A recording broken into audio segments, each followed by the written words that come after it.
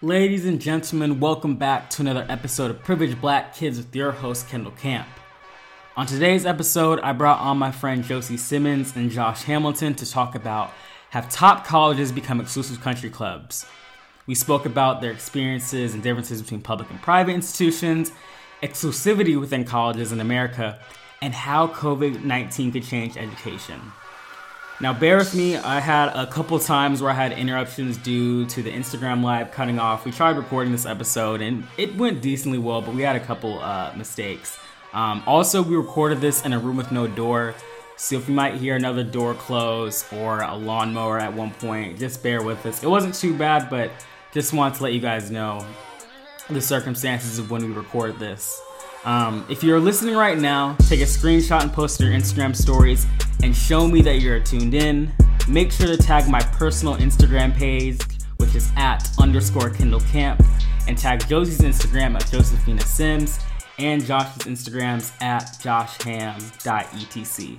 I'll put all that information in the description.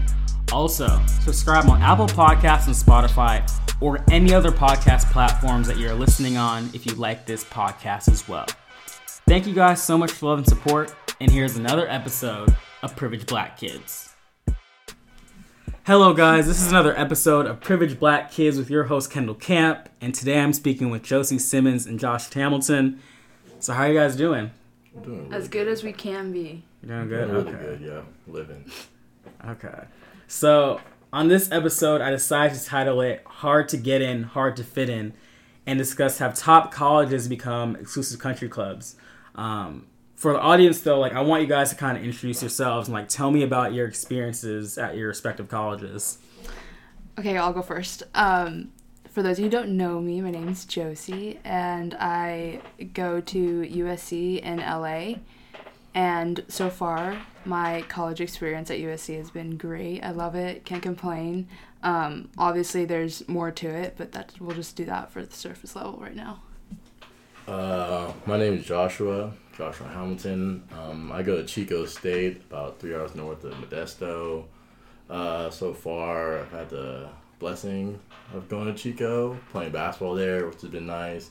Living up the college experience, dabbling in fraternity life, and seeing both aspects of that.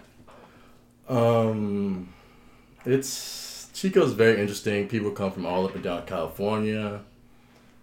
Some people come for just a college experience, and some people actually come to go to school. So I guess you get the best of both worlds in people.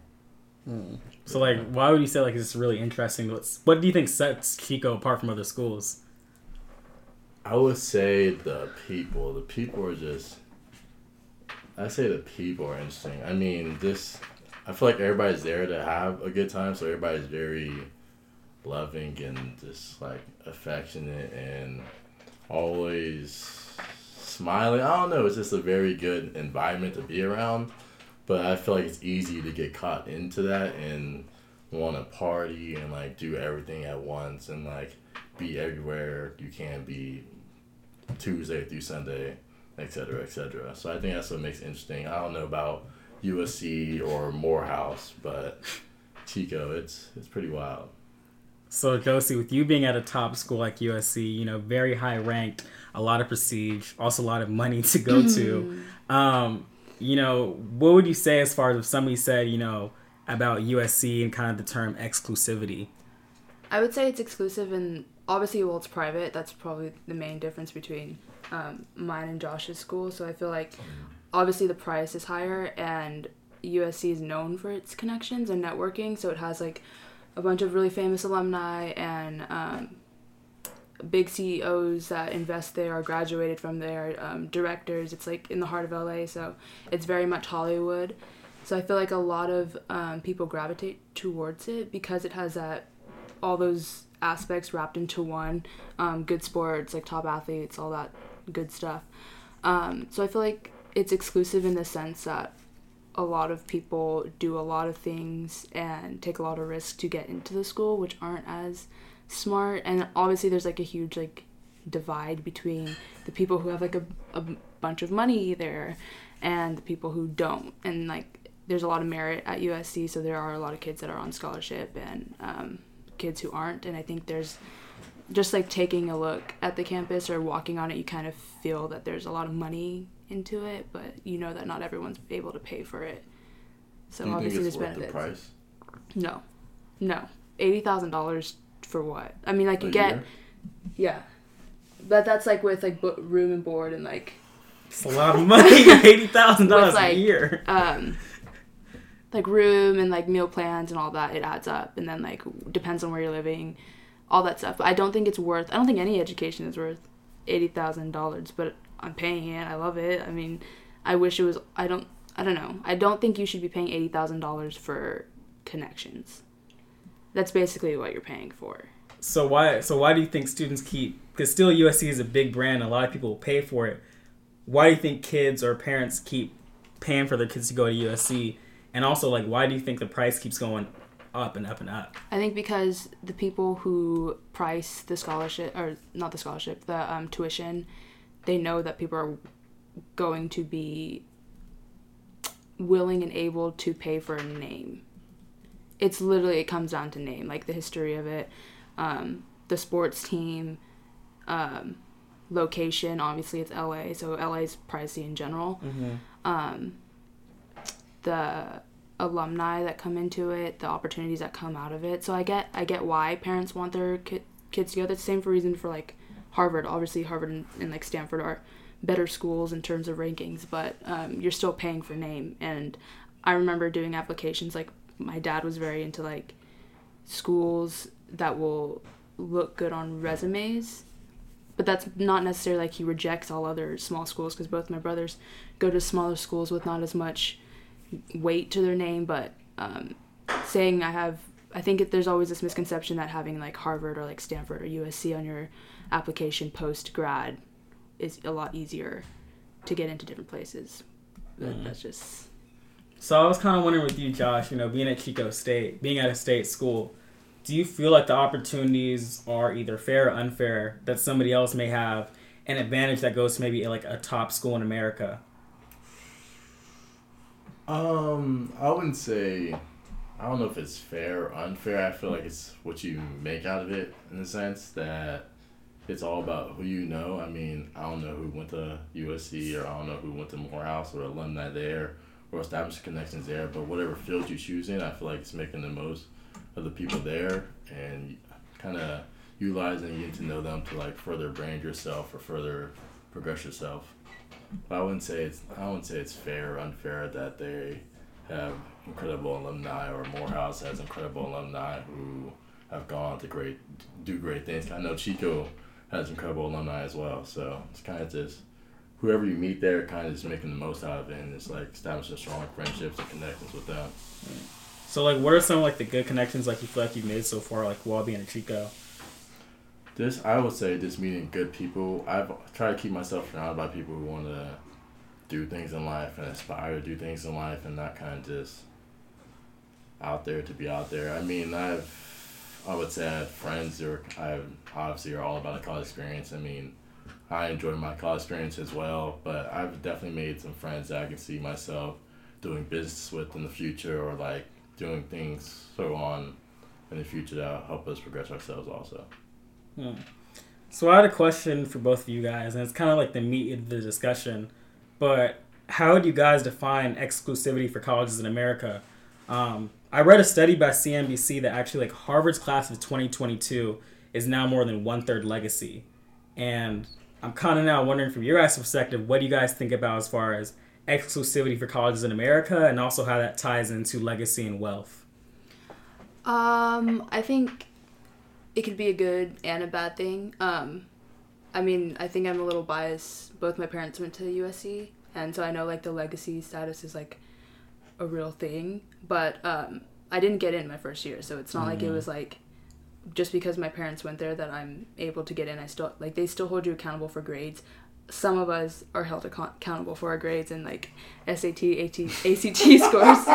What? What was that supposed to mean? No, well, you know the college scandals of people paying and like cheating their way into the college system. Now you just literally like threw me off. My bad, yo. I'm sorry. Also, but with you being the that scandals that we all heard about, like for you as a student, what was that like, and what were the conversations among like all your peers when that Well, happened? I was at UConn before, so I transferred into USC my second year. But you could like hear it all the way from like the West Coast going all the way to the East Coast, and like our professors were talking about it too. But then like I feel like people are still talking about it on USC's campus, even though it's been like a year and the trial's like still going on. Mm-hmm. I think there's a little bit of animosity around or like with the students, because it is like kind of like shaded in discussion, especially with professors, and like there's always a bit of like, I don't know, like attitude in the tone. Like people aren't happy with it because a lot of these kids, including myself, like worked hard to get to where we are, and like sleepless nights in high school and like making sure we studied for the ACT, and then people like come in and basically they can do whatever they want because they have money or they have name. But I know like I feel like exclusivity on USC's campus is very prominent, and it's kind of like you know who has money, because I feel like a lot of people like to show that they have money at USC, which is like good, and like it's so like what are some of the bad experiences that you've had where people are like, yeah, they're really trying to show off the amount of money that they have? I don't want to say like experiences, because like you just walk on campus and you see it. Like people just have money, and like if they have it, a lot of them show it. Like, and then there's like I know Greek life is a huge thing at USC, and like some of my friends are in Greek life, and I'm like not crapping on them or anything or what they want to do, but at the same time like you can tell like that whole row, it's called the row, which where our Greek life is very much like wealthy. Like even when Josh came to visit, it was like very like clear like there is like a lot of money in this street, and like insane. It's kind of like its own world. Like once you cross into the street, I think it's like 37th Street or something like that, it's like all wealth right there, and then like you come out right outside of it and it's just, you don't know what money is until you see that Greek row. So can you give me more, It's insane. I guess more of a descriptive kind of background as far as what it's like at USC, as far as the wealth that is there? Because, you know, for a person that may not be from that area or have been, like, they're probably wondering, you know, what is a USC like as far as the wealth that is there, and the things that they went on campus, they would see, they would be like, wow, that's different.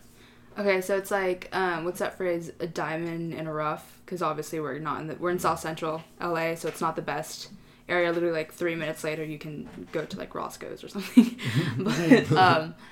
but like if you walked on campus, I think you could, it's like clear in like the cars that people are driving, like G-Wagons, Ferraris, Porsches, like foreign whips, yeah, BMWs, Mercedes, everywhere.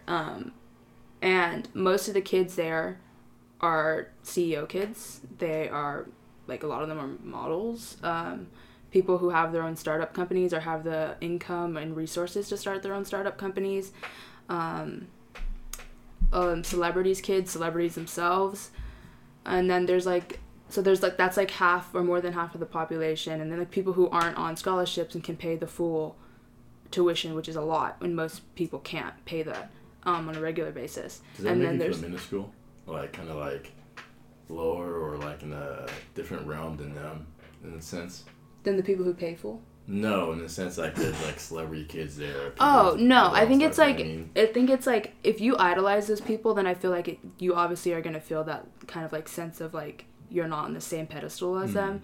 But I remember like David Dobrik, I don't know how to say his name. Yeah, sure, David like, Dobrik. he like came on campus and everyone was like, oh my god, like he's on campus. But like I know he does YouTube, but like I don't really care. Like I'm sure he's a great person, but I mean, it's just how much you pay attention to that stuff matters. David Dobrik's a good. No, yeah, I've seen like some of the stuff that he's done, but I'm not like sitting there like in a craze. Yeah. I feel like I've seen like one of the Grey's Anatomy actresses work. She's a professor at our college campus, and that was like the most like starstruck that I was, but it didn't like motivate me to do anything, because I feel like that's just like LA culture. And, like, you get used to it. Like, I was so surprised to be seeing, like, celebrities in general. But then people who were, like, my friends who were born and raised in LA were like, yeah, that's, like, normal. Like, my friend's partying at Drake's house and so. Like, that's just, like, that's, like, normal for LA. It's Hollywood. Crazy. You're literally in the land of Hollywood. So do you have friends that, you know, they never grew up around in that area, just don't know. And when they got to USC, they were just very starstruck? I think my first roommate, she ended up moving out because we had differences. But she's from Bakersfield. Bakersfield? Yeah. Oh. People from Bakersfield go to... 180. No, seriously. Like for people who don't know California, Bakersfield is probably... desolate. Bakersfield is one of the worst. Yeah. Like, who comes from Bakersfield? No offense. But I just don't know anybody who comes. I've never met a person or a soul there's probably said. people that have come from Bakersfield. It's just like, we've all been to Bakersfield. It's just a very you drive through place. it. Yeah, you drive through it to get to LA, to get to the fun, city stuff. But she, like, was so starstruck by the wealth. I'm not going to name her, obviously. But she was, like, on a huge scholarship. So, like, being around... And from Bakersfield's not, like, a rich area at all. Mm-hmm. So I think being around the wealth and, like, the celebrity status and, like, people who are, like, very much into their looks and, like, always socializing was, like, a huge contrast for her. And I think she mentioned it quite a bit and was, like, shocked. For Bakersfield. I hope she do something big. Like, I'm from Bakersfield. That'd be tough. So, like, Josh, you being, coming from Chico, like, how would you define, like, exclusivity for colleges in America? Chico's totally different. Like, she talked about the scandal. And, like, nobody in Chico cared about this. From me, like, people I talk, nobody cared about that scandal. Like, almost in Chico, if it's not related to Chico or, like, dealing with Chico, it's kind of like nobody really cares about it, almost. Kind of just, like, so into the whole Chico culture and Chico environment. It's just, that's all about us. And, like, I'm sure there's wealthy people at Chico, but, like, you would never even notice. Because everybody just kind of, it's like all within one, which is kind of nice. So it's like you never see the top and then the bottom. Like it's not like a big dress difference like she was saying, like to where it's like celebrity kids or people driving foreign. It's like in Chico, like a Chico car is like a 97 Chevy. Like that's a Chico car. I'd be like, okay, you from Chico. Or like type thing, or like a beat up 98 Honda. Like that's a Chico car. Like you're not going to see I've seen a G-Wagon in Chico, I'd be like, well, I see a Challenger in Chico, I see a 2012 Challenger, I'm like, ooh, like, you got money. You know what I mean? Because everything is just, like, all within itself, and everybody just kind of clicks no matter what background you, like, come from, almost. That's just my I don't want to say, like, point of view. I think there are a lot of people who are, like, obvious about their wealth and, like, rude about their wealth, or, like, they don't like being friends with people who don't come from wealthy places, but I'm gonna say that, like, we're all part of the same place, so there's not, like, no one's gonna, like, say, like, you're poor because you're not, like, a celebrity's child. Like, it's, I don't feel, I haven't seen that. I'm sure people feel internally that they're maybe not good enough because they don't have a lot of money or, like, can't wear the same things or walk around campus wearing the same things, or driving, or even drive, like, having a car on campus in general. Parking's freaking insane. But, I still think, like, people are still, like, we're all, like, Trojans, as corny as that sounds. Like, we're all going to the football games. Like, no one's getting, like, deluxe seats in student section. Like, we're all sure there. About that? No, I promise you. Okay, just making sure, because, hey, you never know. But, what about Morehouse? Is it... It's weird. It's like, it's interesting how you were talking about how when the whole, like, college scandal at USC, like, y'all didn't care. Like, at Morehouse, like, it was a conversation for 2 weeks in our group chats, especially with some of my guys, because in a weird way, I feel like Morehouse, I would definitely say it still has a lot of privilege, because at the end of the day, it is still a private school. It is still, if you're doing room, board, and tuition, it's $48,000 a year. Like, it's still a lot of money to go. And it's kind of to where, I said this with my friend, Morehouse is like the school where you have a lot of kids who are in the middle to upper middle class that are trying to reach that 1%. That want to be in the realm of, like, you're doing good, but you want to cop a G-Wagon or have, like, three... I need that Cybertruck, yo. Or, like, just have, like, really, like, three really big companies. And it's kind of, I guess it was fascinating hearing that, because, like, we were discussing it in group chats. Like, I had a friend, I'm not going to say his name, but, he works at a big financial institution in New York. And he was like, yeah, I know all these kids who go to Ivy League schools, and they get to the internship, and they're actually not that smart. But because of the name that they have on their resume, they then get at least the interview to get the internship. Yeah. And it was kind of like a lot of conversation back and forth as far as is that fair or not, or is it fair or not fair. But also we discussed is like why people will pay for it, and even if they can't, like, guess doing well in the school, you could graduate from Harvard for the 2.5. At the end of the day, it's still Harvard, so you're probably still going to get opportunities that most kids won't. That maybe, let's say there's some person that went to a good state school and had like a 3.4, they're still going to give the advantage to the kid that had a 2.5 at Harvard. Yeah, obviously. That's like, I feel like that's politics in anything. That's why I don't try to force myself in that bubble of competing with the top-notch 1% kids. I know they already have that name behind them. I already know it's unfair. It's not going to be what it should be, and like we're all at a level playing. You know what I mean? So I don't even try to put myself in that bubble. I try to kind of do my own thing, and ultimately in the end, to kind of create my own business or do whatever I want to do by myself. I think that's a good point because it balances out, because those people that are having the 2.5s that got into Harvard based off of their last name or like where they come from, I think it shows in the end if they're not able to do the work for themselves in those companies. Like, you can be as rich and wealthy as you are, but if you're already used to not having to do the work that it took to get into those schools, then that's going to show later. Like, you have to have work ethic, you know? Yeah. So Josh, you would say you don't really think about the inequality issue as far as education in America? Like, you just try to really focus on yourself and not try to compare yourself to other people that may be higher in status because you feel you don't need to compete with it. I just try to stay in my, I guess you say, the cliche phrase, kind of stay in my own lane and do what I need to do and stay on my own path and what I feel is going to make me successful in what I want to do. I don't try to compete or look at what other people are doing or see where that 1% of those college kids, people go to Harvard or go to Yale, and see what they're doing and where they're applying. You know what I mean? I just try to stay in my own lane and pursue what I want to pursue and do the best I can at that. So I was wondering, Josie, with you, I believe what you're a political science major, right? English poli-sci. English poli-sci, okay. And you want to go to law school, right? Yeah. So I'm wondering from you, going to USC and, a good amount of kids that go to law school that they end up wanting to go to work at a big law firm. When you talk to those students, is there conversations about like, yeah, I want to go to this school and this X law school so I can get to this law firm and make this amount of money or be partnered by this age? Like, is that a conversation? I'm going to be completely honest with you. It is not a conversation because half the people I know are in pre-med, more than half, or they're in business. Marshall, which is like one of the biggest schools within USC. Mm-hmm. But I like at the fairs they have, I noticed that like people want to do like the big. I feel like it's just like a thing to like go to Harvard Law School or Yale Law School, or a lot of people want to stay in LA and keep going to USC Law School, which is like, good for them, whatever. Mm-hmm. I don't think I've ever met someone who wanted to go more independent or on their own route and practice law in like a small town, which is what I would want to do in the future.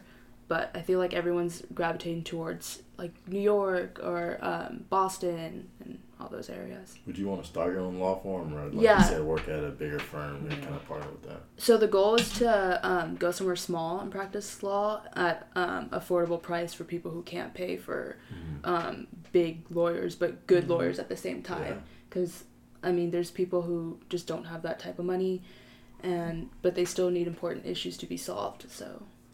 It's interesting you say that because I was talking to one of my boys. He wants to go to law school, and we were talking about like the law school he wants to go to and what he's doing now, and we were both talking about how if you go to like a smaller undergrad, it's almost like there's no choice to go to like an Ivy League law school if you want to be partner at some law firm by whatever age. Yeah. And if you don't, I notice a lot of students where they're like, yeah, I'm going to become an attorney, but I'd rather open up my own consulting firm and help out people on the lower end, at least feel great. Yeah. Because at the end of the day, if that person does not go to, like, let's say, Harvard Law School or Yale Law School, it's like they don't even feel they have the capability of trying to get to partner at one of these top law firms. Well, here's the thing. Like, apart from trying to get a partner at one of the top law firms, law is law. Like, it doesn't... The stuff in the textbook is the same as... in Harvard as it would be at USC or some really small school. So I feel like the mindset of like I have to go to these schools to get into a private thing. It's not bad, but it's like I think it should be rethought or like. But I think it's more. They think of it more because they know of how people hire. Like, which is it's just natural. Like all of us, if we had our own companies, we would probably hire people that went to our institutions because we just know it. Like you hire what you know, and that's kind of a big thing that I've noticed. Like I don't know if you guys like heard of Malcolm Gladwell. Oh yeah, love him. And I literally recommend those books to Josh all the time. So I was listening to his podcast. I believe it's called Revisionist History. And he was talking about how he did like the law school admissions exam, and he LSAT. didn't. Yeah, the LSAT, and he was doing it, and he wasn't doing very well. And he said like, yeah, every time I miss a question, that's another reason why I can't go to Harvard Law School and I can't be partner at this law firm. Oh, okay, I get it. So I mean, I guess that's just how the system works. I mean, it's not the best, but I guess people are just trying to play into whatever's been working. You know what I'm saying? But at the end of the day, like, law is law. Yeah. So you could start your own practice if you wanted. I had a couple like quotes. I was just doing some research like last night about this topic, and I'm gonna say like this quote, and then I just want you guys to kind of think, just like speak on what you think when you hear this. And also, you guys, I believe you guys both had parents that went to college. The quote was like, "I would have never gotten into my alma mater if I applied now with my grades and test scores from high school." If I apply now with the grades. So let's say like, yeah, your dad, he now tries to apply to, or let's say your father, your mom. He wouldn't, no. No. You don't think they would have? No. We literally debate this all the time. My parents are very smart, but I think like maybe if like. You said that very quick. They're very smart. They're very quick, but I think if my dad was straight in high school and went straight to USC. Now with what he had then. There's no. Mm-hmm. But I'm not saying they're not smart enough. I think that USC and like these top schools ask for more than which is kind of out of reason sometimes. And he had a lot on his resume. He didn't go to USC like straight out of high school. He went to the Marine Corps and I don't know what else he went. I don't know what else he did, but he like got experience before he applied to go to USC. And then my mom. She was at San Diego State first, and she did like a ton of credits because that was the thing. She was born and raised in San Diego, and like that was the thing, was to go to San Diego State instead of anywhere outside of San Diego. And then they like cut the nursing at San Diego State, so she had to go to USC. But I don't think like if she had the grades out of high school and with the demands that colleges ask for now, I don't know. I don't want to offend them, but I think so. I would wonder, now. like, with them, is that a conversation among like their alumni friend group or their network? Like, is like, why is it now? My kid now is going to apply to the school I went to, and the expectations are so raised. Like, is that a conversation? I feel like it is. My dad's still friends with a lot of people from USC, and one of their kids goes to USC as well with me, and he's so smart. He's like an engineer or something. That's dope. He's so smart. But like I remember family weekend, that was like one of the conversations of like, it's literally so hard to get into USC and people literally kill themselves. Not literally, but like they they do the most to get into these schools and like mark up their resumes, and it wasn't like that back for in the them. day. It was like studying. I had to pay so much just to get ACT prep. For what? For a test I'm going to take 3 times and it's not going to matter for the rest of my life. SAT prep? I didn't prep for anything. I took that thing one time, said, see you later. Whatever. I had to. But see, that's maybe the difference. Like, okay, I want to go to USC. I got to do SAT prep or I'm not going to get in. Definitely. That's like Stephen Labate did prep too. And he was at Stanford. At school, y'all had me psyched. Remember, mine was at my sophomore year? And they were juniors, the grade above us. And they was just sitting there going, people, because like Omric, everybody in that grade above was sitting there going to SAT prep school, like tutors, everything. I'm like, bro, what is this big deal about that SAT? Like, what is this? Like, do you now? My brother just took it. Like, we were just taking the thing. Like, if you go back, and obviously it's a little different because you're on an athletic scholarship, and you know, great for you. You get to go to school, and I got something in the background. Anyway. Interrupting the podcast. We got a feature, guys. Anyway, you know, with you you're on athletic scholarship, which is great, but I'm wondering if you could go back to high school, do you wish you would have done SAT prep? No. Why is I that? was totally cool with my 1150 and just calling it a day. I wasn't planning on going to USC or like anywhere big, so I was just like, I'm just trying to get in. Like, I didn't even fill out like a common app because I was like, part of me, I was just too lazy. I was like, I'm not about to write essays. I did the, what's it called for state schools? The CSU application where you can fill out one you fill out one application, you apply them all. Yeah. I applied them all and I called it a day. I just kept it pushing, but I don't know. It was just I had no aspirations to go to USC. Like my dad, he didn't go to a USC or like a I don't know anywhere. He went to SF State, and my brother went to SF State. So it was just like I'm just gonna go to state school. It seems perfectly fine, and then. I guess, yeah, it worked out for me. I didn't even apply to Chico at first either. I applied to San Jose, Long Beach, Northridge. I left Chico Dominguez. I just applied basically everything down south in San Jose. And that was it. As crazy as it sounds, I feel like I would have done it more. Like, I did like twice a week. Like, it sounds stupid, and I hated it. I absolutely hated it. But I was also like doing it like in the middle of basketball, like trying to like do more stuff for track, and like I didn't put as much focus into it. And I know it was like a lot of money, but I would rather like I'd started it like sophomore year instead of going out of. I did it like the beginning of senior year, which is like or starting summer, whatever. Mm-hmm. But and I applied to a lot of colleges. You did. You was going. How many colleges do you apply to? 32. And that was a waste. I wish I didn't do that. I wish I was confident enough with my ACT scores and like the rest of like my resume to not have to apply to 32 colleges. Like I would have been fine with like 10, like my brothers did. I couldn't even use my ACT score. That was so hard. Oh my god! But it is a good point because I do wonder, and it's kind of goes back to the whole thing of inequality and how things work in America. When I was applying to a lot of like these top, I'm not gonna say the firms, but a lot of top consulting firms, a lot of top banks, they were still asking for my SAT scores. I'm like, I'm a sophomore in college. They would want everything, like my English score, my math score, my writing score, and I'm just like, I did this 2 years ago. Like I could have like a 3.6 in college, and it's like, oh, what are your SAT scores?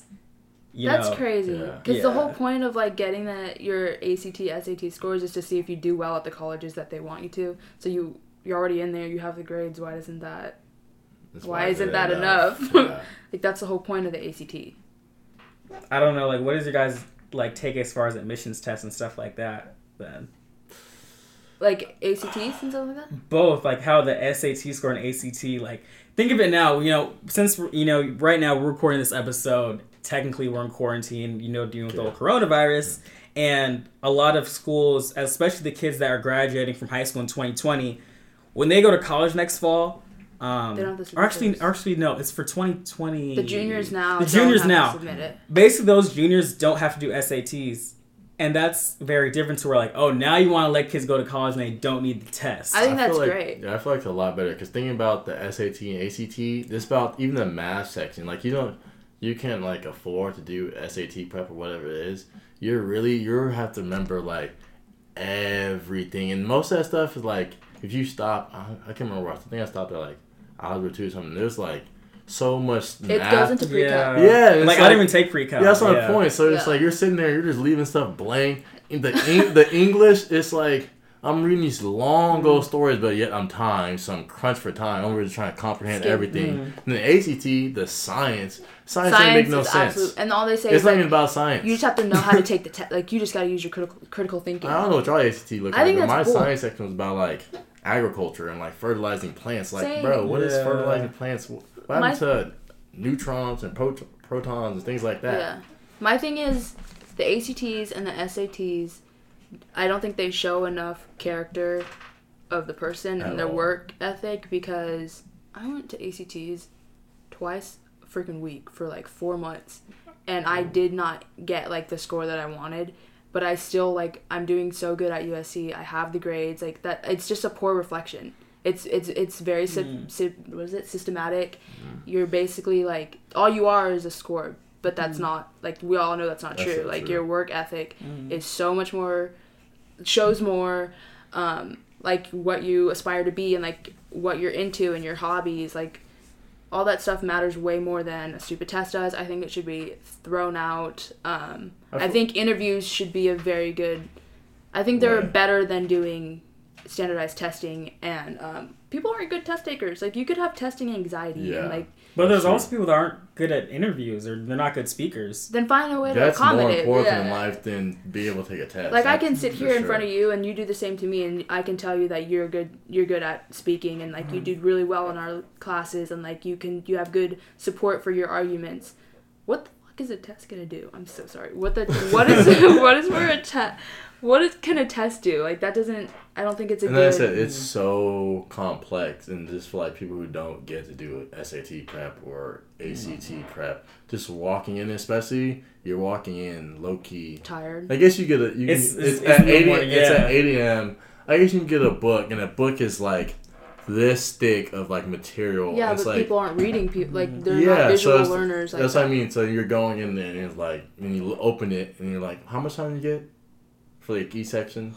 It was like 80 minutes. You get 80, 90 minutes. Yeah, something like that. Yeah, for all them questions, you're supposed to just sit there and just be like, all that material. And it's like, if you want to prove like they can get by in college, like the SAT is a lot harder than anything I've done in college. I think the essay is good because you can work on an essay. Yeah. Like when you know how you do the Common App, like you can work on an essay. You can tell what you want to tell in an essay. Yeah. You can literally tell the person who you are as opposed to me doing trigonometry. But state schools is really, it's more about like the intake. So it's just like, we just want your GPA and your SAT scores. Like the person you are is cool, but we care more just about you getting in and out and just how much money you can give to the school. But I also think like the ACTs and like people trying so hard with the ACTs is for those larger schools or the bigger name schools in the first place. Mm-hmm. So if you're at the state school and they're not requiring, you don't have to take a test, you don't have to, or they're not really looking at that and all they're doing is grades and GPA and your extracurricular activities, then fine, that's all you need. But if you take away the standardized testing and you only require essays from these people who are trying to get into top schools, or like how many extracurricular activities, like what leadership positions you were in, I think that's so much better than. Do you know what I'm saying? Yeah, like I mean, I know schools, they've tried to do a better job of trying to intake all of that, like not just the test scores, but what the person has done on the side and, you know, how they did as far as, you know, the essay. It's a tough conversation because I do believe that the SATs and ACTs, they should change it, but I don't know if I'm the point as far as they should abolish it, because if you have some schools, they're going to start looking just at GPAs, and we both know every high school is different as far as the way they grade things, as far as that's why they ask for a curriculum. Like every college has a set for high schools. They look at how your teachers grade or what their system is, their mission statement, all that stuff, and like what they're basing their curriculum off of. Yeah. That's like me getting a 4.3 at Central is different from Mo High getting a 4.3 because they have the IB program, whatever. It's so different, but that's why they ask, every high school has to submit their curriculum into these schools, whatever school that you're applying to, that's their part, and so they can determine whether or not you're actually working hard, or that's just on the base, like the what is it, the playing field is not leveled. Level playing field? Yeah, but I'm flipping it. Yeah, oh, okay, I get what you mean. It's not leveled, because you have to turn in that stuff. Yeah. And they know that's not, the colleges know, like, Mo High and Central Catholic are not the same. They have different standards for grades. Where do people come from at Morehouse? Is it all over, like, all 50 states? Or definitely all around the country. So a lot of people from, like, the Bahamas, too. What? Bahamas? Yeah, I got some people from the Bahamas that come. As far as, like, definitely a lot of people from up north, the south, northeast, west coast. Mainly west coast is, like, people from, like, you know, everybody's like from California. Rare, like, you're like there's a good amount of people from like that come from Cali, because like if you're a black person that grew up in California, like you never really had a real HBCU experience or got a lot of black excellence. So you want a lot of kids flock over to the South to get that. You know what I mean? But yeah, I mean, like as far as where people come from, like it's all around. I would say though, like I haven't talked to, because I work in admissions, like I'm a student ambassador. And I talk to the people, and they know like certain high schools, like, oh, that school is really good in Atlanta, and we know like they're the kids that come out of there. If they have a certain SAT score, certain GPA, they should probably go into Morehouse because they just know that school, like they just know it very well. Like all these top schools, And I wonder really how the process is as far as trying to determine like how hard somebody's high school experience was. Yeah. Because there's a million different factors, and you have so many different high schools, yeah, you know? And so many different kids. It's hard to gauge. Home life. All that. So I don't know how that is done. I'm probably guessing it's done by an algorithm, but we both know, or at least I think you and me talked about it, like people that work in software engineering and computer science, like the algorithm that you create, it's only so accurate. Like you can't really just do it off what you put into a computer. And that's where things kind of get tricky as far as who do you accept and who do you not take. Did you consider any other school other than HBCU before going to Morehouse? Definitely. I was my school before Morehouse. I wanted to go to San Francisco State. What made you want to go there? Because I always wanted to be in the Bay Area, and like I was really getting interested in technology at the end of my junior year, so it was just a good fit. But I started looking out for like who were like black men that I could relate to and just talk to about anything, and they would like actually help me out. And the Morehouse guys were like just great as far as responding to my messages, talking to me on the phone. Like they were really passionate about the school. Yeah. And I would DM people that went to other schools, and they'd be like, "Yeah, it was like a okay or cool experience," but they weren't passionate about it. And that's what kind of like made me like flip the switch. Yeah. So do you think there's a divide at Morehouse in the same way that there would be like the haves and haves not of like USC or like? I would definitely say because Morehouse, it's weird, and I don't want to get like too like technical, but or just as far as us being African Americans in America, it's always people talk about the struggle or what you have to go through, and sometimes people do it at Morehouse, Spelman, and Clark, but it's like I know your background, and sometimes like you just don't know where people come from. Like some people like they lie about what they've had to deal with, and I would say like there definitely is a divide in some ways as far as like, oh yeah, your dad is like executive here and your mom is, is a doctor. Meanwhile, I came to school and I'm from the hood, but I was like killing it in school, so I'm on full scholarship. I would definitely say, because I'm not gonna like say no names, but I definitely have friends who are like, you ever like hear something your friends say and you're just like, bro, what? That sounds like very privileged. Like, do you realize what you just said? And it's like, no, Yeah.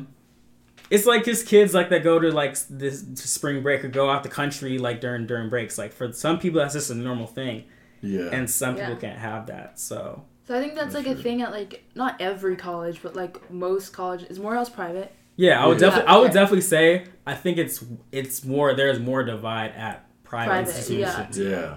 Because so at the end of the day, like private schools, like a lot of private schools, it's either kids have good SATs, good grades, and their mom and dad can pay for them to get in, or you have the kid that is from a really rough area but just had a great, SAT, GPA, and they get into school. Yeah. So there's almost like, I would say like there's a bigger divide to where maybe at a state school it's maybe like more in the middle. State school, I would say state school is definitely, because I said like everybody's just kind of they're just wanting the degree. One within each other, yeah. But I don't know. Honestly, I can't speak on Casa LA or San Francisco State or even like a San Diego State. But like Chico's just so unique to its like culture and its own town where. I feel like sorry, no, you can keep going. Oh, but I'm saying to where like everybody's just all together in a sense that it doesn't really. I don't think anybody really cares about the background you come from. It's kind of just like we're here now, and it's like let's just have a good time while we're here. Yeah, I think there's people like that at every school, but I think there's more people at these higher schools that like to show that they have had privilege their whole life. If that makes sense. Yeah. So I'm gonna throw another quote at you guys, and you guys just tell me what you guys think about this one. It said, in America, the top companies recruit at the best schools, which typically come from kids who come from rich or wealthy backgrounds, and they go work for these top companies and then become the innovators of our new world. So how can you guys speak as far as the pipeline, as far as how schools and companies work? This goes into, I'm just going to throw it out there. I thought of it like, this is kind of a side question. I think I asked you this like the other day, but like, what do you think are like the biggest brands in America? Oh, Josh will love this stuff. Go ahead. Take it away. Give me your honest answer. Like, what do you if off the top, like, what are the biggest brands in America? Amazon, Apple, Google, Yeah, I guess you say Walmart, but I'm thinking like tech, more so tech industry more than just like a Walmart or something that's global like that. But yeah, I say the big things is Apple, Amazon, Google. I don't know how it is at Tesla, but that's super new and innovative. But I would think that is a very big truth to that the biggest companies hire from the most prestigious colleges, and the most prestigious colleges probably have the most wealthy kids who parents can afford to put them through there. That's why I'm kind of more big so on doing your own thing and starting your own thing, and then putting your own people on and who you want to hire, and then putting them on a platform so you can start your own pipeline and not have to rely on the big businesses to do that for you. I think that no, I'm agreeing with you, but I think it's like it's like a cyclical system of working through things, and that's how also like it goes into politics beyond economics and how businesses run. But like politicians have their kids who want to be politicians like their parents, and then they go to the top colleges and they come out politicians, and then they get elected, and they fight on the same side of the battle for certain political issues. It's the same thing with these people who go into these top colleges that their parents went into, and they get hired by the same type of companies that their parents got hired by, and then that's why you don't see any change. Like that's why you see these monopolies who aren't addressing certain issues, and because there's a way of life, and that's just that's why I think the biggest problem is with like our society, especially this way parents. I wouldn't say raise. I guess you say raise their kids. They raise them in such a way, and they don't allow them to freely think for themselves or grow and do other things. Yeah. Like especially, I don't want to get into politics, but just on the topic of politics and touching on it. Like you think of like people who are conservative, left or right, conservative or liberal, blah blah. So most of them are just because of their parents, and they don't even really know what it's all about. They don't know why they stand for. Same thing with like religious beliefs or anything you believe in. It mostly comes from your parents, and they like restrict them from actually like breaking out and like seeing different things or knowing different things. So like Josie said, like people whose parents are politicians, they want their kids to be politicians, so they restrict them from like doing anything else. They just put them on this path to be a politician, and like they don't even know if they really like it, but it's just like I'm doing it because it's my parents. Yeah. You know what I mean? Yeah. That's why I think if you just allow kids to be kids and be free and make mistakes and like do what they want to do and dabble in this and dabble in that, they'll soon find their own personal endeavor they want to pursue, and not just because their parents are doing. You know what I mean? Like my dad's in tech, but me and my brother and even my sister, like we're not gonna do anything in tech. Nothing involved in tech. We don't care anything about technology. But like my dad never forced us to be like, dude, you have to do tech. You have to. He would like suggest it like it's a you're about to be in, but he'll never be like, you gotta do tech, you gotta do this, you gotta do any of that. Like my parents never been like that. They always allowed us to be free and do what we kind of want to do and what we like and enjoy doing. Yeah. That's a good point. I would definitely say I think it comes more from fear. Like as a parent, you want your kid to do well in life, and you know these ABCs. You know what you know. So it's like, all right, if my kid wants to be an attorney, like I know he's gonna be set. Oh, he wants to go into media or art or photography. Oh, that's cool, but like, will you be able to live off that? Yeah, that's the most annoying comment. And like, that's the question always. I think if you're a student or you're a kid that has that kind of divide, like if you do want to do something on your own, then like you better be able to pay for it. Like, don't ask for your mom and dad saying, "Oh, I need 2 G's for a camera," you know? Yeah. That's like, my parents are both in medical, and they wanted all of us to do medical, but it wasn't like where they weren't like forcing it down our throats. And then when I told them I wanted to write books, they were like you're gonna be asking us for money, like you can't do that. So then it was like, oh, you should explore law if you want to practice the word and all that stuff. So I did law. I'm doing law, but I'm also going to be writing books on the side. So it's like I'm like still doing what I want to do, and then doing something else that I'm not doing it just for money, but I know that like it's a 2 birds, 1 stone situation where I can help people and make sure that I'm not on the streets. What about your parents and like what you want to pursue? Is there like any connections between that or how you were raised, or what your parents kind of pushed on you or didn't? That's a good question. Because I believe there was one time, like, I think it was, I forgot what year was it. I think it was 7th or 8th grade. And my dad, of course, he's in education. Like, that's Yeah. his thing. Like, he went to Morehouse, went to East Bay, went to Sac State, like, got his doctorate in education, and is now a superintendent at San Lorenzo Unified School District. And he's, like, very big on just, you know, going to school, doing your work, and then going to, like, have a good career. And I'm definitely, like, I'm more of a, on the creative aspect of trying to create something for myself and being kind of against the grain. Yeah. And we had a whole conversation, you know, he was like, well, you should do this, this, and this. And I was like, well, X, Y, and Z have been successful without college, and we kind of kept going back and forth. We now both agree more, but I would definitely say before I went to Morehouse, my parents are always good. They always told me, like, I think they were definitely like, yeah, like, you should go to college. Like, if I didn't, they probably would be not very happy. But they were definitely like, if you go, like, pursue what you want to do, like, they didn't really care about the major. They were just like, as long as you get out in 4 years, You got that degree? yeah, just do you. Where I think a lot of other parents, you know, they're like, you can't study this, you can't study that, because if we're paying X amount of money, our return on investment better be this, you know. And my parents, like, they didn't think like that. They were just like, and it's also because, like, I have the blessing to where, like, I have a grandma who can put me through school. Like, if I didn't have that, honestly, like, I'm not gonna, if you're a kid that is going to school and you're putting through your family in a bunch of debt, I'm not going to hate on you for trying to go to a consulting firm to make $100,000 a year coming out of undergrad. You know, like, that's like, if you got to do that, you got to do that. So, that's a really good point. Yeah, it's kind of like you know, like, people say, like, follow your passion or follow, like, your purpose. Yeah. But I feel like you will never know your purpose unless you dabble into different things. You know what I mean? Because like, I feel like you have to, like, slowly do it. Because at the end of the day, like, I've really been thinking, like, I wouldn't say it's like it's just a bad statement, but how are you gonna tell that to somebody that's coming out of school and they gotta pay loans, their mom and dad need money, their brother might need money on the side, they got a car, like, you're gonna go to the job that pays the most. Like, that passion stuff, like, that's cool. As long as it doesn't. But if you can't pay the bills, if you can't eat, like, that passion stuff isn't so grand. Yeah. And you have to, for most people, you have to find, like, your passion on the side, and, like, you put, like, certain amount of hours in a week, but still do, like, your main thing, you know, and make money that way. I mean, you still gotta eat, you still gotta survive, but if you can still turn your passion later on. Side projects. And turn it to something that can eventually be your income, your way of living.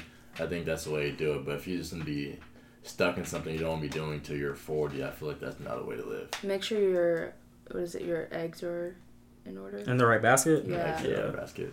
Right. Y'all just got all the sayings today, don't you? No, I pull them out. But I guess we kind of went off topic, I'm not going to lie. But so basically I want to answer the question, like, what are the biggest brands in America? And I feel like it's Harvard or MIT. And I'm saying that because you think of Louis Vuitton, Amazon, Google. Amazon, any one of us can go on the application right now and sign up to work for Amazon. Yeah. That's the normal thing.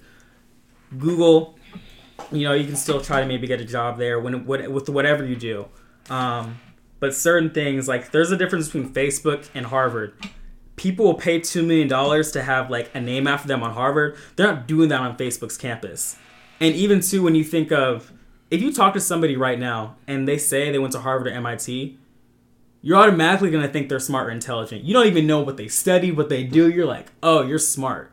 You know what I mean? And it's become this thing as to where, like, I feel personally like they are the biggest brands in America because we put such a pedestal on what they've done in the past. So, are you talking about the students or the school itself? Like, are you branding the students in terms, like, Facebook brands technology, and they have different avenues. They have. But I'm saying, like, even if you think of, like, I guess this isn't going to supply and demand, but, like, you know how things like Louis Vuitton and, like, Off-White, like, they'll hold things for a certain amount of time and the person can't get that. Yeah. At the end of the day, in a year or two, you can still, like, achieve that. But if you're 33, you can't just decide, like, oh, yeah, I want to go to Harvard University. Like, that's most likely out of the question. No, sure you can. Education doesn't have an age limit. But, like, if you look at the demographic, let's be honest, Josie. Because that's the natural way of doing things. You go to high school, then you go to... Yeah. Okay, but then there's people who are like, get pregnant in high school, college isn't an option, they got a baby to take care of, or they start a family, or there's all these other situations. I'm not lying. You can still go back. I'm just You're saying, 35. You're this, not going like, let's back be to honest, Harvard. You if might you go back to really the go local back. school. that's what I You're mean. The not local going back to school, but I'm just Harvard. saying, like, I'm saying Harvard. Let's be honest, like, you gotta have certain SATs, You're not GPA. going back to Harvard. You can go back to like Chico. Fine. There's, Okay, I've been in fair, some classes with fair. some older people. Okay, what about, I've been in like, some classes with some post-grad? 40-year-olds. If we're talking, are we strictly talking undergrad? We're talking undergrad, like saying if you're a person, let's say even you're 27, You're going and you back want to go to Gs. Yale or Harvard or MIT. Okay, fine, fair. You're going back to G's. You're Fair, not, fair, Yeah, fair. like- you're not. Fair. Moving on. Next. I know what you're trying to say, but like, let's just be honest. Like, getting into those schools, they're highly competitive, and typically the people that go, you have to set up your life so Yeah. where like you can at least even like. There's a lot of people who's like, why would I even apply to those schools? If we all went back to high school, I don't think I still probably would have not applied. Take the chance. Wild card. I just don't think I would have, and I just think, I'm not gonna waste their time. yeah. I'm not gonna waste their time. My time, like no. So Write that extra essay for what? Yeah. I'm just, what I feel is that they're so. Do you guys get where I'm coming from as far as I feel like they're the biggest brands in America because they're so hard to even get into or just have the name. Like, if you just have the name on your resume, opportunities are all over the place. We could all use Facebook right now, Google, Amazon. Like, those are brands that are great. But I guess Harvard people apply to big companies. I mean, like me personally, if I was somebody that's a hiring manager, whatever it is, if I seen Harvard or wherever they come from, I'm not gonna really look at them. I'm just gonna look at like kind of what they're into, and if it aligns with my interest, then I'm like, obviously it sparks like that. But even let's say for you, let's say you're the CEO of your company. There's one kid, exact same resume, one's from Chico, one's from Cal State LA. When do you think you probably would get the person from Chico State just because like you know the institution?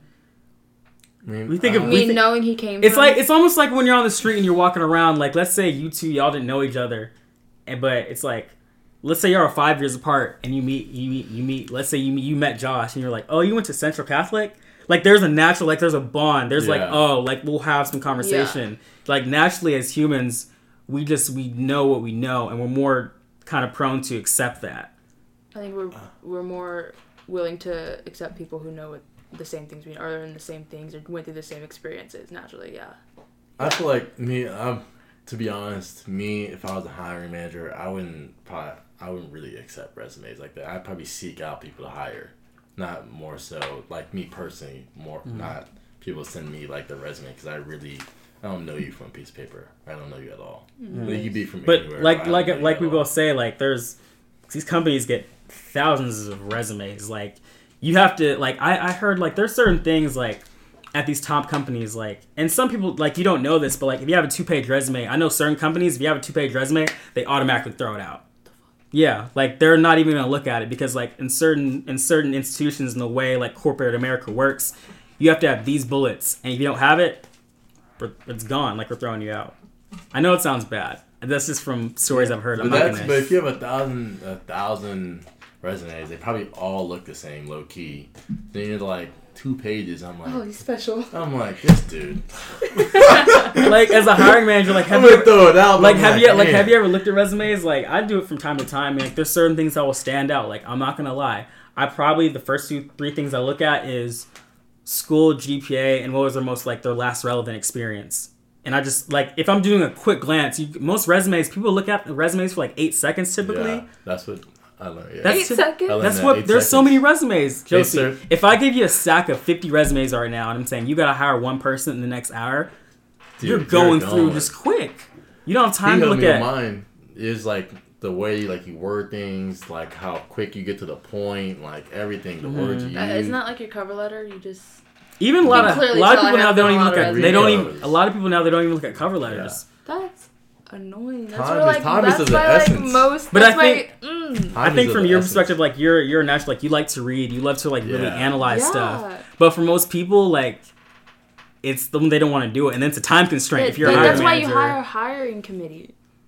Which I know most people are doing it, but I'm just saying that's so like. But I'm just saying, People, even like, if it's my company, then I got to put more money to hire somebody to work on the people who are hiring for my brand. Like, it's all about revenue and profit. So yeah, that's why he always says, like, he's in college for the connection. That's like me personally. I said, if I'm a hiring manager, I'm going to seek out people who would like to work for me. I'm not getting like, I'm more likely to hire somebody that I seeked out personally than to even onto that, to send me a resume. Even onto that point, and it's not off topic, but so when I went to an event in New York, we all had to give like our introductions, and typically when you give your introduction, you say your name, your classification, major, and what school you go to. And I guess this live video ended. That's fine. Start again. You want to start up? I'll get the phone back to you. Anyway, but you got all that. We're putting it back up. Yeah, that's after 1 hour. Okay, you want to set it up again? Yeah. But to go back to what I was saying. So, how you see you look? Screenshot it first. No, go share the story. Go cancel. Share the story. Yeah. See, we're doing Instagram stuff now. We just had a whole interruption, but it's cool. Just keep going. Keep talking. Okay. That's why you can cut on the podcast. Yeah, it's true. I can cut that. You're right. You got it. Look at you. Look at you. All in there. So. Anyway, but yeah, back to the story. So, what I was saying was, I went to New York and I was at this event. I'm not going to name the company, and we all had to give our introductions. And you know, people would say like, "Oh, I'm from this New York area school. I'm from Morehouse. I'm from Howard." Like, cool. But there was one kid, like he said his introduction, and he said Harvard. And you could just look at the expressions on people's faces. Like, there was, like, 3 people that worked in the company, and they're just like... That's all he said was... Oh, like, all he said was Harvard. And they're like, oh, wow, we have a kid from Harvard today. And, like, one other kid said, like, I'm from Yale. And it's like... And, like, I talked about this with my friend, like, a couple days ago. Because, like, we speak a lot. And we both had in our heads, like, while we were there, it's like... Yo, cool, you go to Harvard, but like I'm still gonna beat you out with my knowledge and how intellectual I am. I still feel like I'm just as good as you. But the hiring manager or the people that were at that company, they felt like those kids were smarter because they went to a certain institution. But maybe it's because of me going to Central Catholic. Like all the kids I've known like that go to Ivy League school, like there's obviously they're all different, but like some that have went and been like, really, bro. You know what I mean? Like, so, like, when I hear Harvard or Columbia or Yale anymore, I'm just like, you're not really any different or any special to That's me. Good. But there are some people I've seen, like, that went to Harvard. I'm like, okay, yeah, you doing it. Like, you deserve that. Yeah. Yeah. But that's definitely, that's you, though. And we're speaking more from, like, kind of a inequality socioeconomic perspective as far as in America. Like, I think I heard that in America, what says a lot about how you're going to do in life is all you have to do is look at somebody's zip code they grew up in and the college that they went to. And that will like give a pretty good determination of how much money they're going to make over their lifetime. The zip code they grew up in the college they went to. That's bogus. But I'm just saying, like, of course it's not totally accurate, but I'm just saying if you have to get an estimate, that's probably what it would be. Now, of course, there's always like people that come from different backgrounds and they're against that or they don't play into that stereotype, but that's a study that's done that says like, oh yeah, if you're from this zip code and you went to this school, this is probably where you're going to end up. Yeah, taking on average. Mm-hmm. Who wants to be average? You know. Underdogs. Definitely. But I was wondering, like, do you think for you guys, like our top colleges now, like making it, do you think, like, what do you think as far as like what they should do as far as colleges now with the wealthy and elite accepting students and not accepting students? Like, if you guys maybe were at the top of a college, like let's say you're running USC, you're president, you're at the top, like how would you try to change things or do things different? Personally, I don't like handouts, if that makes sense. So, anyway, if I was the admissions president for USC, I think it's fair to say that there are people who do have resources that are wealthy, who do have resources to work hard, and like their parents have groomed them to work more, and like I don't know, they didn't pay their way, if that makes, I mean obviously it makes sense, but I think I want to say that I would like even out the playing field and make things as equal, but it's just so hard because there's so many like behind closed doors things that go into it that you don't realize. I think a lot of colleges look at these wealthy people and know that like that's like one way they're gonna keep up their campuses or like make them look nice or like ensure that there's money in the pot. So I feel like they obviously submit certain people to just ensure that they have that like backup. If they ever bumped up tuition, they know these people are gonna pay it. They're gonna donate buildings, blah blah blah. I think I as an admissions person would like to look more at people who don't have those advantages, which I think is what the three of us are all gonna say. Yeah. Because I know like from experiences and like meeting people that there are a lot of people who work their butts off from lower, I guess, lower stances than these people who have money and lower, like harder situations, and they still are so smart and they like get their stuff done. And I think but I don't want to rob those people who are like wealthy too and like they did what they were supposed to do. Because there are kids who I've met kids at USC who like they come from good backgrounds and they did what they were supposed to do and that's why they're there. And it's not like they're just able to afford USC. That's just how their life went. I'd be big on the essays. Essays are huge. I would not mind reading all the essays. It'd be a ton. But those are people's stories. Why would you? Yeah, I wouldn't want to. But also too, stories like people lie within stories. I feel like people, you can tell. I don't know if you're a good reader, you can tell who's genuine and who's not. I don't know. I watched a video the other day and it was about like how admissions, like it was some girl that she was talking about how like I guess she realized like her dad was cheating on her mom like the day before like her SATs, and yeah, I'm serious. And like the selection committee was like, yeah, we're accepting her, and it's like, oh no, I'm not doing no pity parties. You don't know if it's a pity party or it's actually like what my brain was not in the right place that day. Like, but I'm just saying, I'm not doing like my dad always said nobody cared about your pity parties. Like, but and it's also so don't write me an essay. That's the argument that like you can't get through hard times. Like I feel like that's when. But you can my fault. You can like set it up to where you give your story and then you say how you how you came out of it a better person. Like anybody can do that. Well, if you're saying like, say like she like screwed her SATs because of this event this sad event that happened before, then the college admissions people would have been like, okay, like you're supposed to be getting through your hard times. Like this shows that you're resilient. But like, they accepted. They were just like, she. But what she did within the story is like, when I looked at the full thing, she said that and said, you know what she did after, and her SAT scores I guess were still pretty high, and like her grades were high, so. The selection committee was just more like kind of aligned to like, all right, we're gonna accept her. What I think honestly, that's me personally. I'm just gonna look at you. I like, see that's both sides weird. of the coin. Like I don't know. I see both. I think what you guys said is like you said like I think more interviews should be done because at the end of the day when you have an interview like and essays, then you have the essay, ask the person about it, then you can tell whether or not people are lying or not. Like if you tell me like a story and you're just like incorporating something, but if you just made your whole paper about like first thing out the bat. My dad cheated on my mom, paid for the SAT, I did this. I'm just like, what, bro? Like that's how you like that's your story. That's like what you the first thing tell. you just want me to feel empathetic for you, but like me, I guess my personal character, I'm just like I don't care about your pity party. Like what happened? Like who are you as a person? Like your dad. That's good because you want the impact. You like how do you impact it in a positive way, or you did something about it? But yeah, I guess in her own way that tells her like that shows a lot about her character. Like how she responded to that, what happened. Situation. Yeah.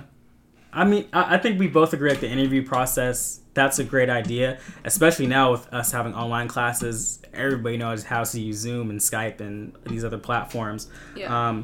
But I was thinking too, like what you're talking about as far as if you run the college.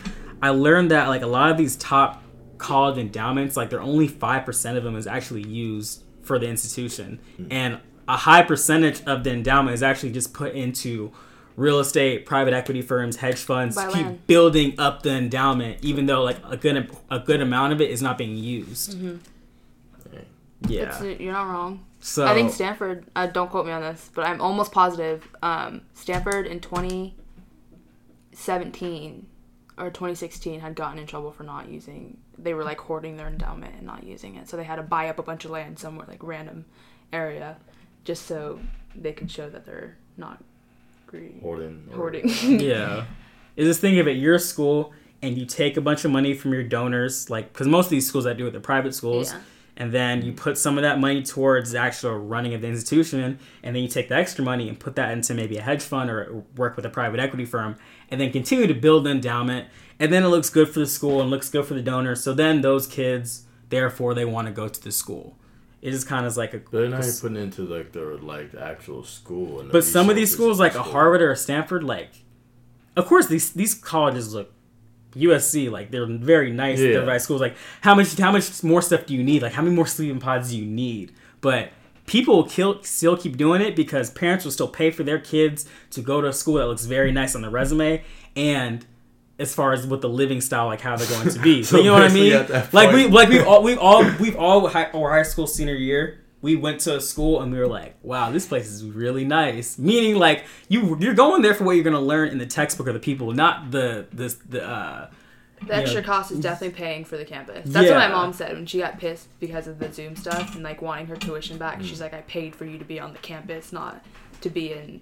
Yeah. Yeah. That actually, paid for the connections, like, all that stuff. So that goes into kind of, like, my next question. And, you know, now with this being because of quarantine, coronavirus, I don't want to get into too much of it, but I was asking you guys, like, could COVID-19 change how top colleges accept students and tuition prices? I think they have to. Well, like, if these parents aren't working, then, like... But I think it's actually going to make it even worse because... Well, one, I think what schools are also going to do now is some of these top schools, they can actually accept more people because if we're going to have fall semester online... I can therefore accept more students because it's all online. I don't have to house them. Yeah. So I can already get more money off that. Well, if you're a top college, you still have to... Top colleges like to say they only accept 6%.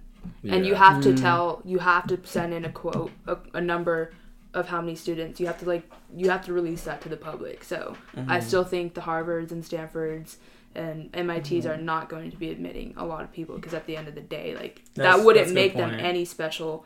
If 50% of the population can get into their schools.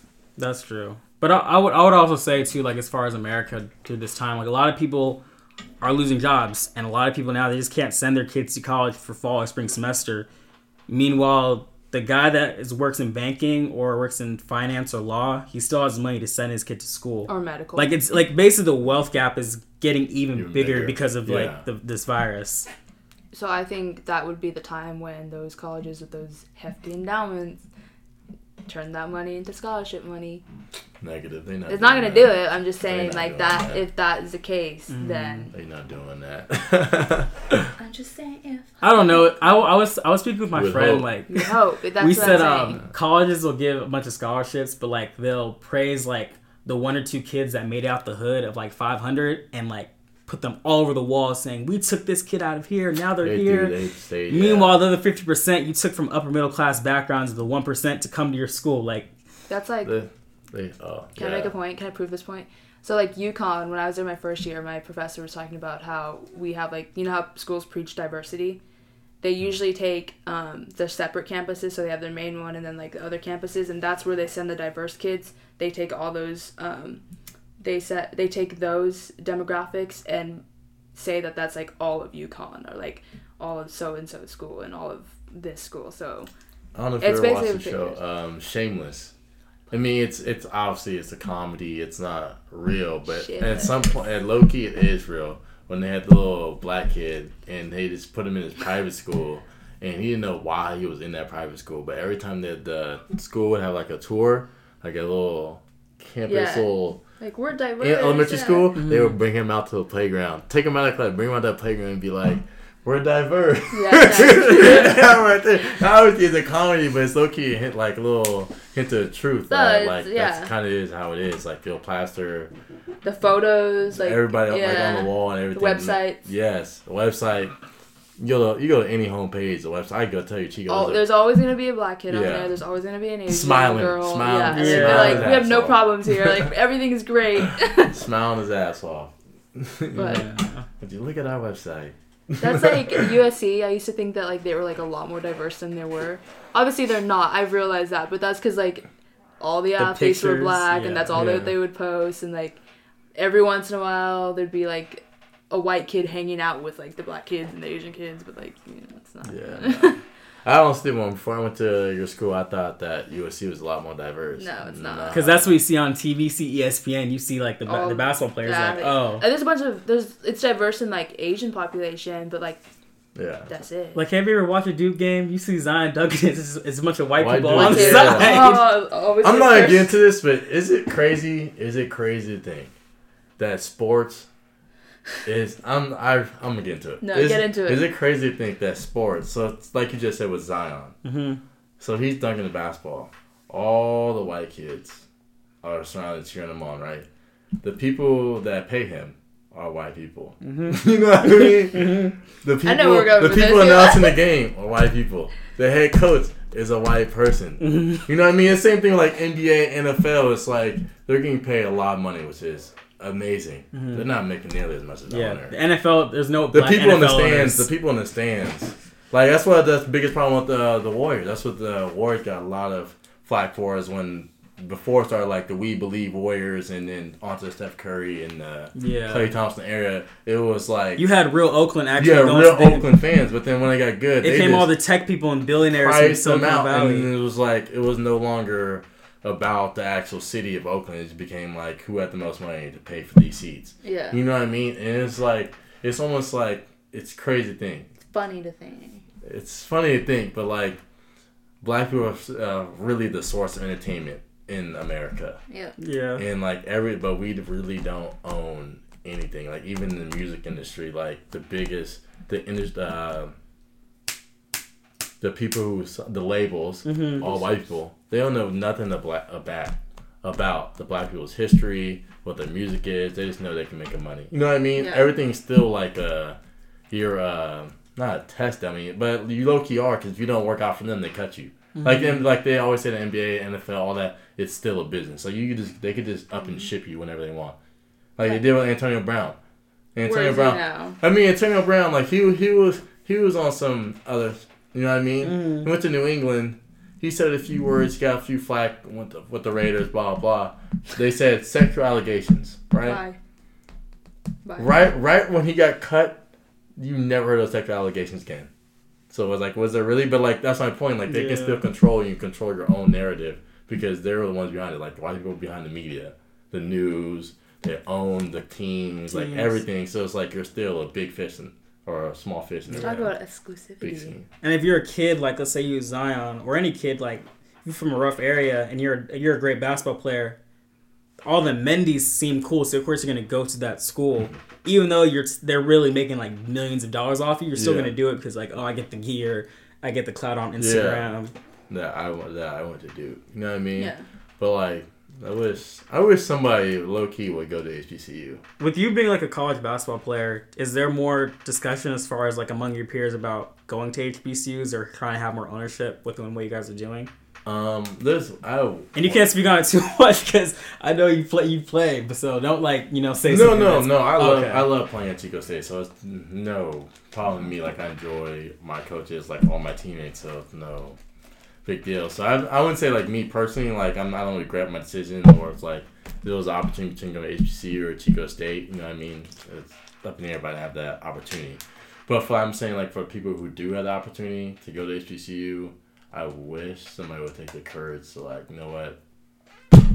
I'm headed here. Do it for the culture. You know what I mean? I'm headed, like, Jalen Green took it, like, screw college, I'm headed here. Like, you're still going to go to NBA. Like, what if, like, if you're that, like, you believe in yourself and you're that good, even if you go to HBCU, you're going to go to NBA probably. Still, no matter what. Like, LaMelo Ball went all the way to Australia. If LaMelo Ball went to Howard, like, he still would have been you would still go to the NBA, you know what I mean? But I guess it's more about the gear and the hype to just have, like, all these people cheering for you. But, like, in the end, like, if you don't even, they don't even really care about you, because if you don't pan out, like, they're just like, that dude's a wash. They'll talk the most crap about you, but, like, if you're doing good, they'll be like, oh, we love him. Yeah. Oh, you're like, bro, what? That's I don't know. That's just weird to me. Like, I would rather appreciate real genuine love. I feel like if you went to HBCU, no matter what, if you do good or bad on the court or in football, whatever you do, I feel like people will love you and respect you for what you did. The support system is different. Yeah,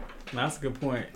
But as, like, on my team, though, I mean, really, I have one teammate. We talk. His sister, she goes to Howard. But and that's the only time we really talk about HBCUs, and he's always talked about sometimes like he would have gone if he knew, but I mean, because when you at that point you're already there and you're on scholarship, so it's like might as well just finish this out.